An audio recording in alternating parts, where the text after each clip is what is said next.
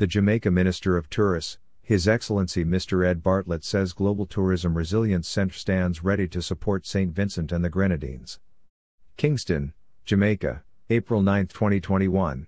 Minister of Tourism and Chair of the Global Tourism Resilience and Crisis Management Center, GTRCMC, says the center stands ready to support the St. Vincent and the Grenadines in light of the potential eruption of the La Soufriere volcano in the island.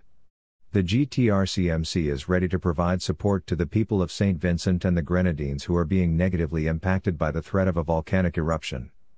The volatility of the situation has forced many to relocate and has created a level of uncertainty and fear, said Minister Bartlett.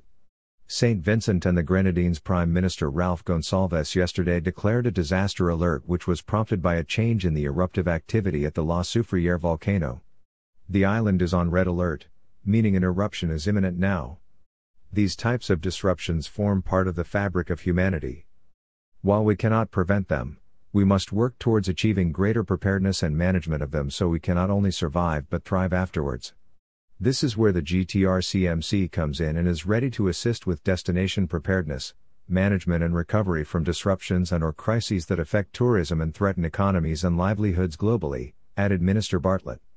The GTRCMC is specifically tasked with creating, producing and generating toolkits, guidelines and policies to assist with preparatory and recovery efforts of tourism stakeholders affected by climatic, pandemic, cybercrime and cyberterrorism related disruptions.